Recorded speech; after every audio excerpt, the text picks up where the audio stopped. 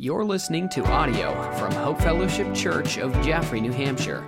If you'd like to check out more resources or to donate to this ministry, please visit hfcnh.org.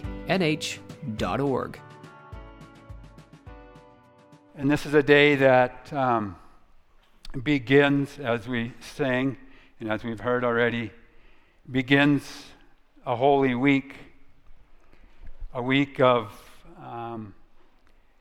says when Jesus started towards Jerusalem, that he set his face towards Jerusalem.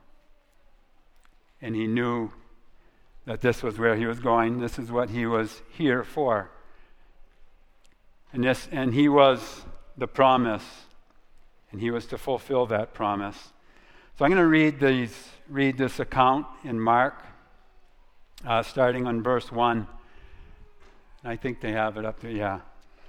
It says, "Now when they drew near to Jerusalem," this is the disciples and Jesus and the crowd that was with them. And they had just come from raising Lazarus from the dead. It says, "Now when they drew near to Jerusalem, to Bethphage and Bethany at the Mount of Olives, he sent two of his disciples, and he said to them, 'Go into the village opposite you, and as soon as you have entered it, you will find a colt tied on which no one has sat. Loose it and bring it. And if anyone says to you, "Why are you doing this?" say, "The Lord has need of it," and immediately he will send it.' So they went their way. They found the colt tied to the door outside on the street, and they loosed it. But some of those who stood there said to them, 'What are you doing loosing the colt?' And they spoke to them just as Jesus had commanded. So they let them go. Then they brought the colt to Jesus, threw their clothes on it, and he sat on it. And many spread their clothes on the road, and others cut down leafy branches from the trees and spread them on the road. Then those who went before and those who followed cried out, saying, 'Hosanna! Blessed is he who comes in the name of the Lord. Blessed is the kingdom of our father David that comes in the name of the Lord. Hosanna in the highest.'" I was reading this and I was wondering if they actually knew what they were saying and who they were heralding at this moment. Did they really understand that this was the promise, that Jesus was the promise that was made in the garden? Did they fully understand that this was the one who would crush the head of the serpent? Or that this was the one that was coming to fulfill all the prophecy and satisfy a holy and righteous God? That this was the one that all the prophets foretold and all the scripture had pointed to up until this time?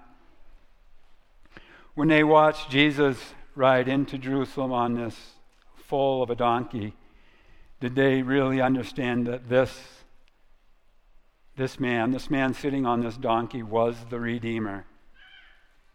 The one that God had spoke to Isaiah about, and Ezekiel and all those prophets before had talked about this one that would come and fulfill or take all of God's wrath on himself. Do you think they understood this, or that this was the one that would reconcile the world back to the Father? Or that he was really the King of Kings and the Lord of Lords? I don't know that they could really understand this. Jerry mentioned it, that they were looking for, and they thought that he was a king that was going to free them from the political world. So we really have to assume that they really didn't understand who this man was, that they were singing Hosanna and blessed is he who comes in the name of the Lord. They really didn't understand who he was. I like, and I specifically chose this verse, this account out of the book of Mark, and I've spoke on this before because this really strikes me. I really like the way Mark puts it. He's the only one that puts it this way. In verse 11, I left verse 11 out purposely, and I want to read it now. Verse 11 says, "And Jesus went into Jerusalem and into the temple. So when he had looked around at all things, as the hour was already late, he went out to Bethany with the 12. All the other Gospels, after the Hosannas, it says that he went into the temple and he cleaned it out. I like Mark's account because I heard a message, or I read something years ago, and a guy had touched on this, and it really resonated with me. That when Jesus rode into Jerusalem and all these people were shouting his hosannas and blessed is the name of the Lord, and then he went into the temple and he looked around, and I can just picture him and imagine him knowing who he was, fully understanding that he was the fulfillment of all the prophecies, that he would be the one that would bridge the gap between the Father and the lost world.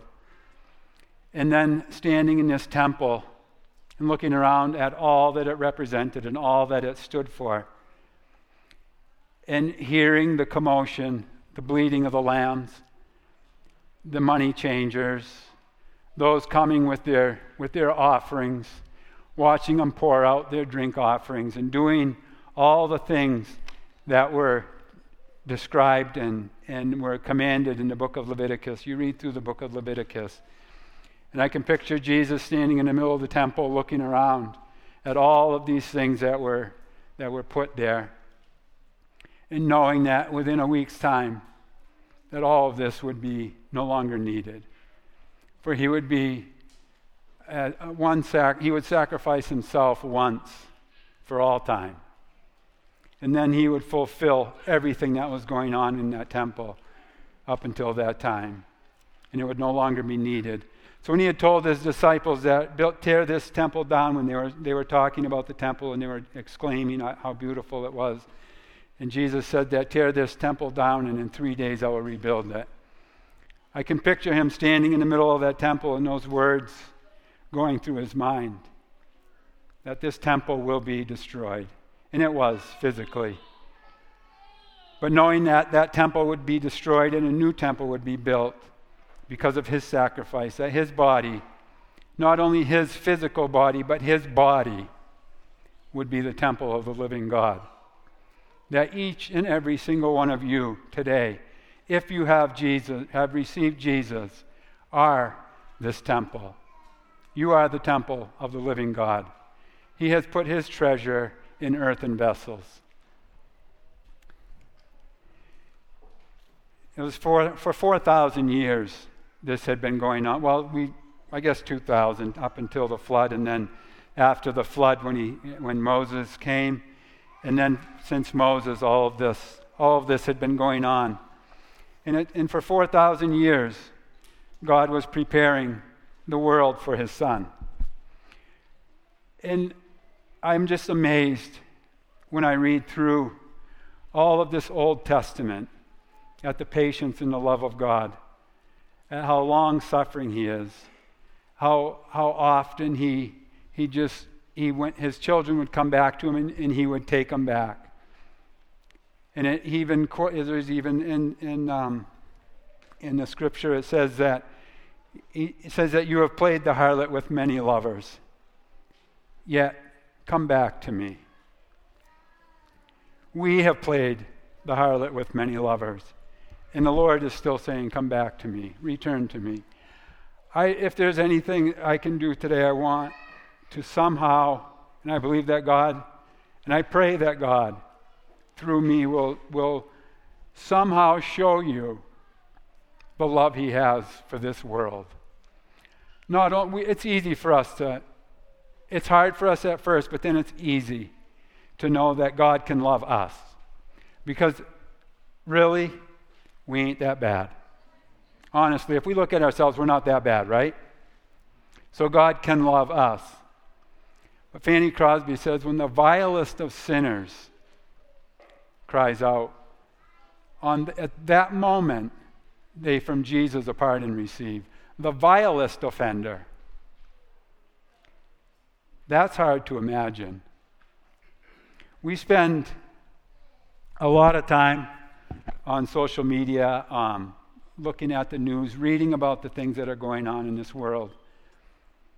And I I find myself many times, like the disciples standing outside of the city of Samaria, waiting for Jesus, and when Jesus came, because they weren't allowed into that, they weren't granted access into that city.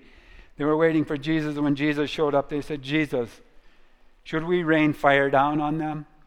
And Jesus said, "The Son of Man did not come to destroy, but to seek and to save the lost children of Israel." How many times in our lives, I'll speak of myself, how many times I have prayed for fire to rain down on individuals, on certain places in the world where it seems that it is so vile and so corrupt.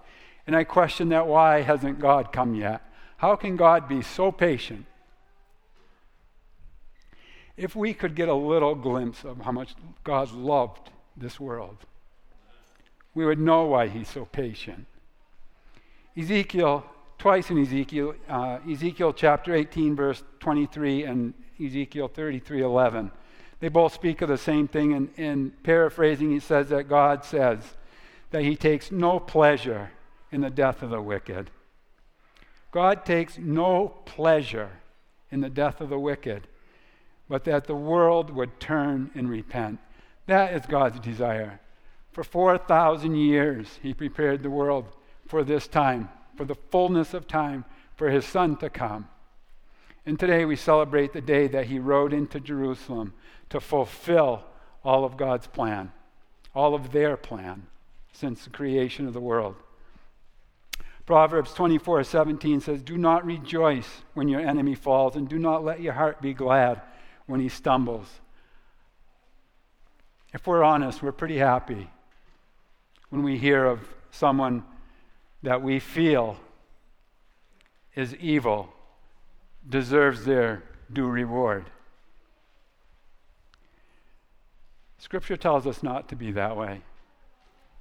Our heart, and if we could, we just sang this morning, it's amazing the songs that were picked for this morning are so fitting.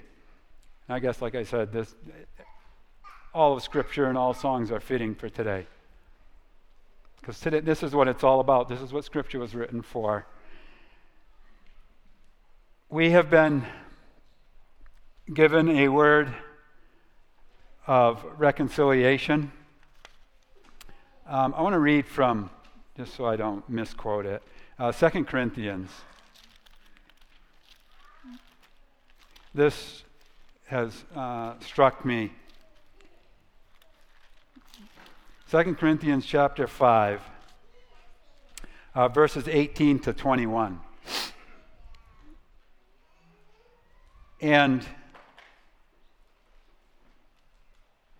when we understand, we just blessed in Ray and Penny and Lynn, and when we understand what it is to be in the kingdom of God, in the kingdom of heaven, to be a disciple of Jesus, to be entrusted with his word.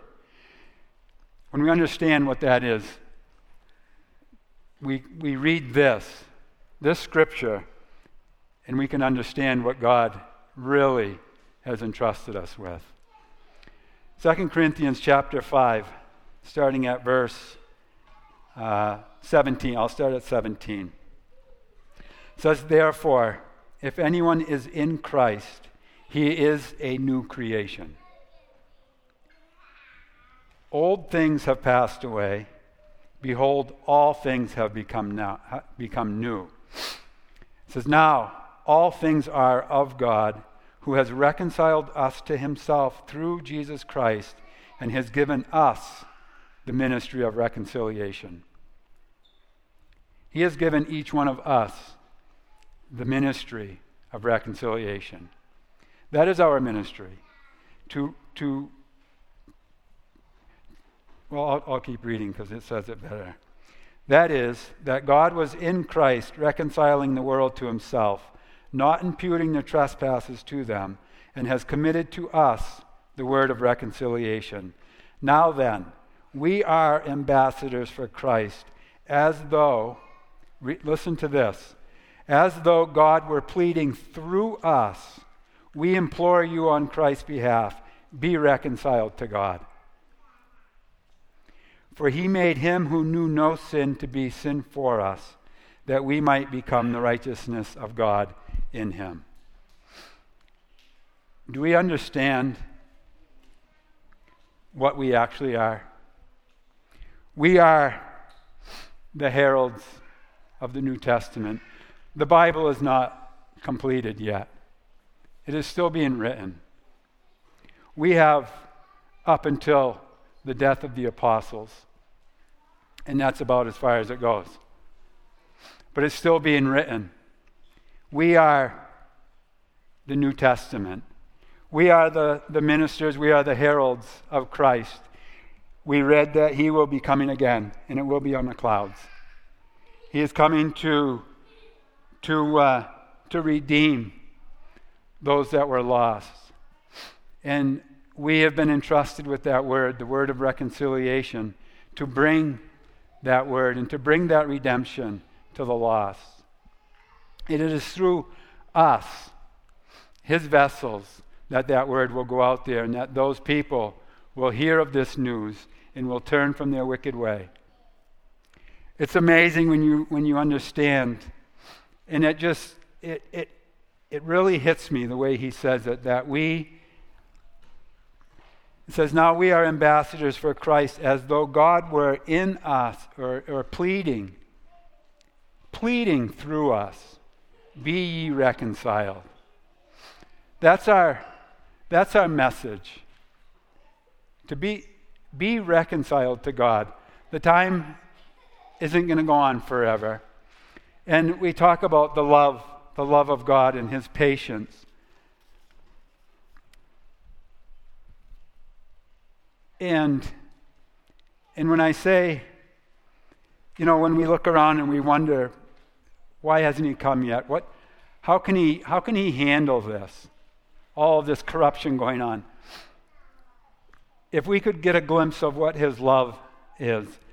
These vilest offenders, these people that we would really like to see destroyed, these are God's children. These are people that God created. Each person on this earth has a soul within them that is eternal. And there's a day coming, and this is what I honestly believe is God, that is going to be a bittersweet day. It'll be very, very, very sweet for those that are in Christ Jesus. And for God, it'll be very sweet on that part when he can gather all of his church to himself, when the bride and the bridegroom are united eternally. That will be a joyous part. But there's another part to that day that God does not want to see. That God is waiting and waiting and waiting and patiently waiting. He does not want that time to come when he will have to say, depart from me. When the day comes when he makes the command and the last trumpet sounds and the archangel gives a shout. And as it is described, when he extends his sickle and he harvests the earth, and he gathers the wheat into his barn, and the chaff he burns with unquenchable fire. And he takes his flocks and he separates the goats from the sheep. I don't believe God is looking forward to that time. I believe he's looking forward to the time when he can gather his children to himself. But there's a certain part of that day that is making him hold off. He does not rejoice at the death of a wicked. It's easy for us to condemn the wicked. It's easy for us to, and we hear it all the time. I hear it all the time. I read it all the time. People are very flippant when we say, go to hell. I'll see you in hell. No, you won't. And hell is not a time that will end. God doesn't have another plan. God doesn't have a plan to redeem the rest of his creation out of hell. That's eternal. He doesn't want that day to come. So he has entrusted each one of you with his Holy Spirit, with his word. He's entrusted you with the word of reconciliation, that you, that me, that we can bring his creation to him. That's what this week is all about, so that this world could be reconciled back to him. He's done all that he can do. There isn't another thing he can do. He has poured himself out. He has given all so that we can be with him. I pray this morning that we can receive that and that we can extend that grace and that mercy to those that are around us. I know it's not easy. I have a hard time with that. I would love to see, I hope nobody here is from California, I'd love to see California broken off. And God, I really would. To me, there's places and there's people I would love to, but that's not my call. I didn't die for those people. I didn't do anything for those people. Christ died for those people. It is God who justifies. And so just when we read these words and we sing these songs, to try to really understand the unfathomable depth of the love of God.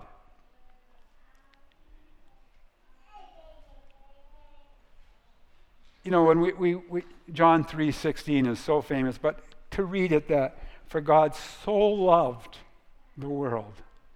He so loved the world that he gave his only begotten Son, that whosoever believeth in him should not perish but have everlasting life.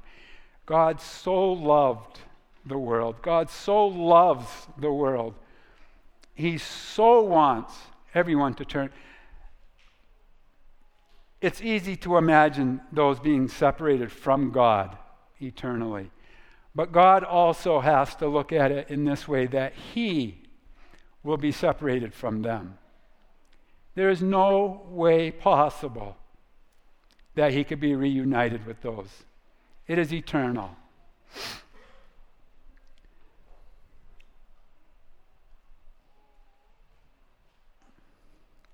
I don't have a whole lot more, but I do know that this day is coming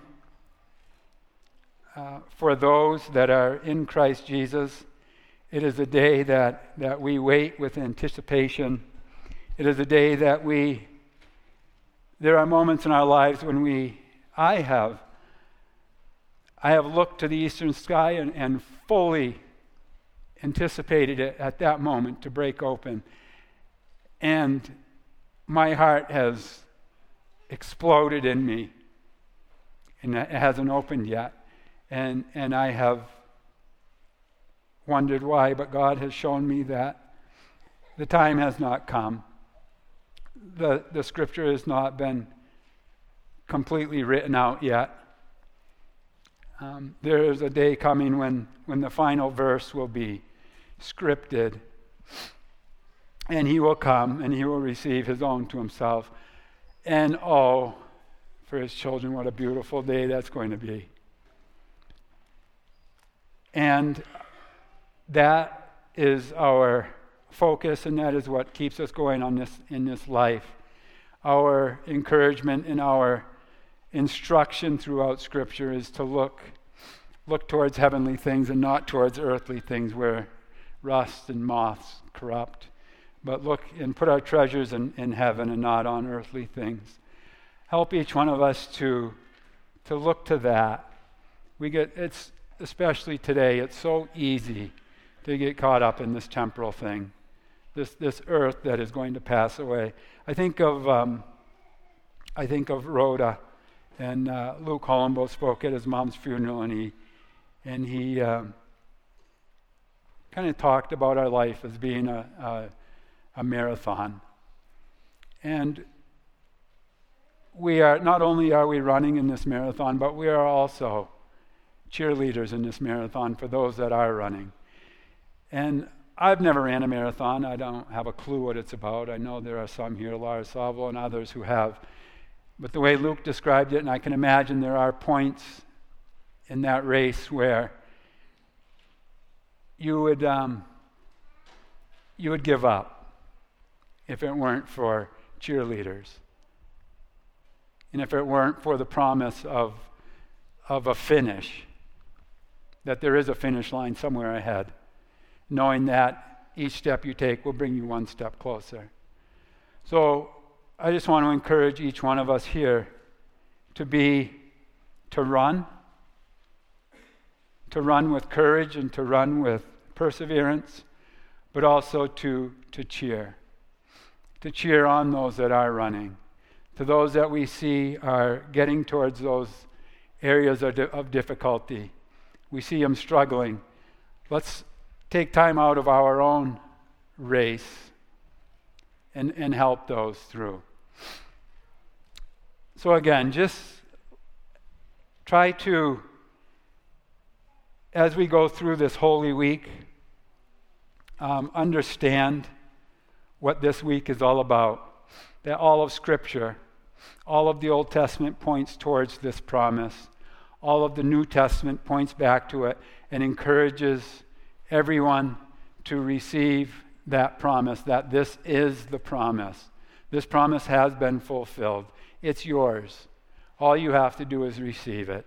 Cry out, for there is not a single person in this world that God will ignore if they cry out. And just to dwell on how deep is the Father's love for us.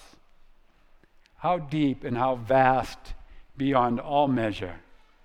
This world is still standing because of God's love.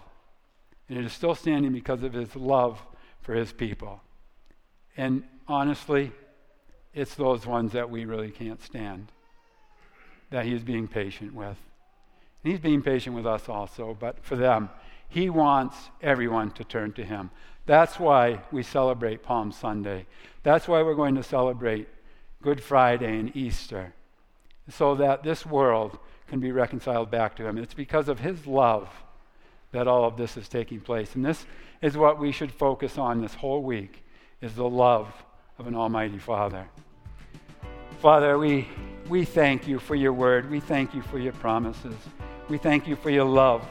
And we thank You for times like this where we can gather and where we can reflect and look back on Your love and on what You have done for us on our behalf, that You have poured Yourself out as a drink offering, that You have sacrificed and given Your only Son, that He who knew no sin became sin, so that we might become righteousness in Him.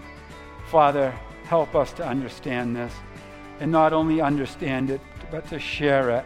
And Father, may You press that burden on each and every one of our hearts, that we would be Your ambassadors, and that we would have a love for those that don't know You. And instead of hating them and despising them, that, Father, we would have a compassion on them and we would pray for them. And Father, if You give an opportunity, that we would preach to them. Father, may Your love be shed abroad in each and every one of our hearts. And may we be good stewards of the manifold grace that You have bestowed on each one of us. Freely we have received. Father, may we freely give. In Jesus' name, amen.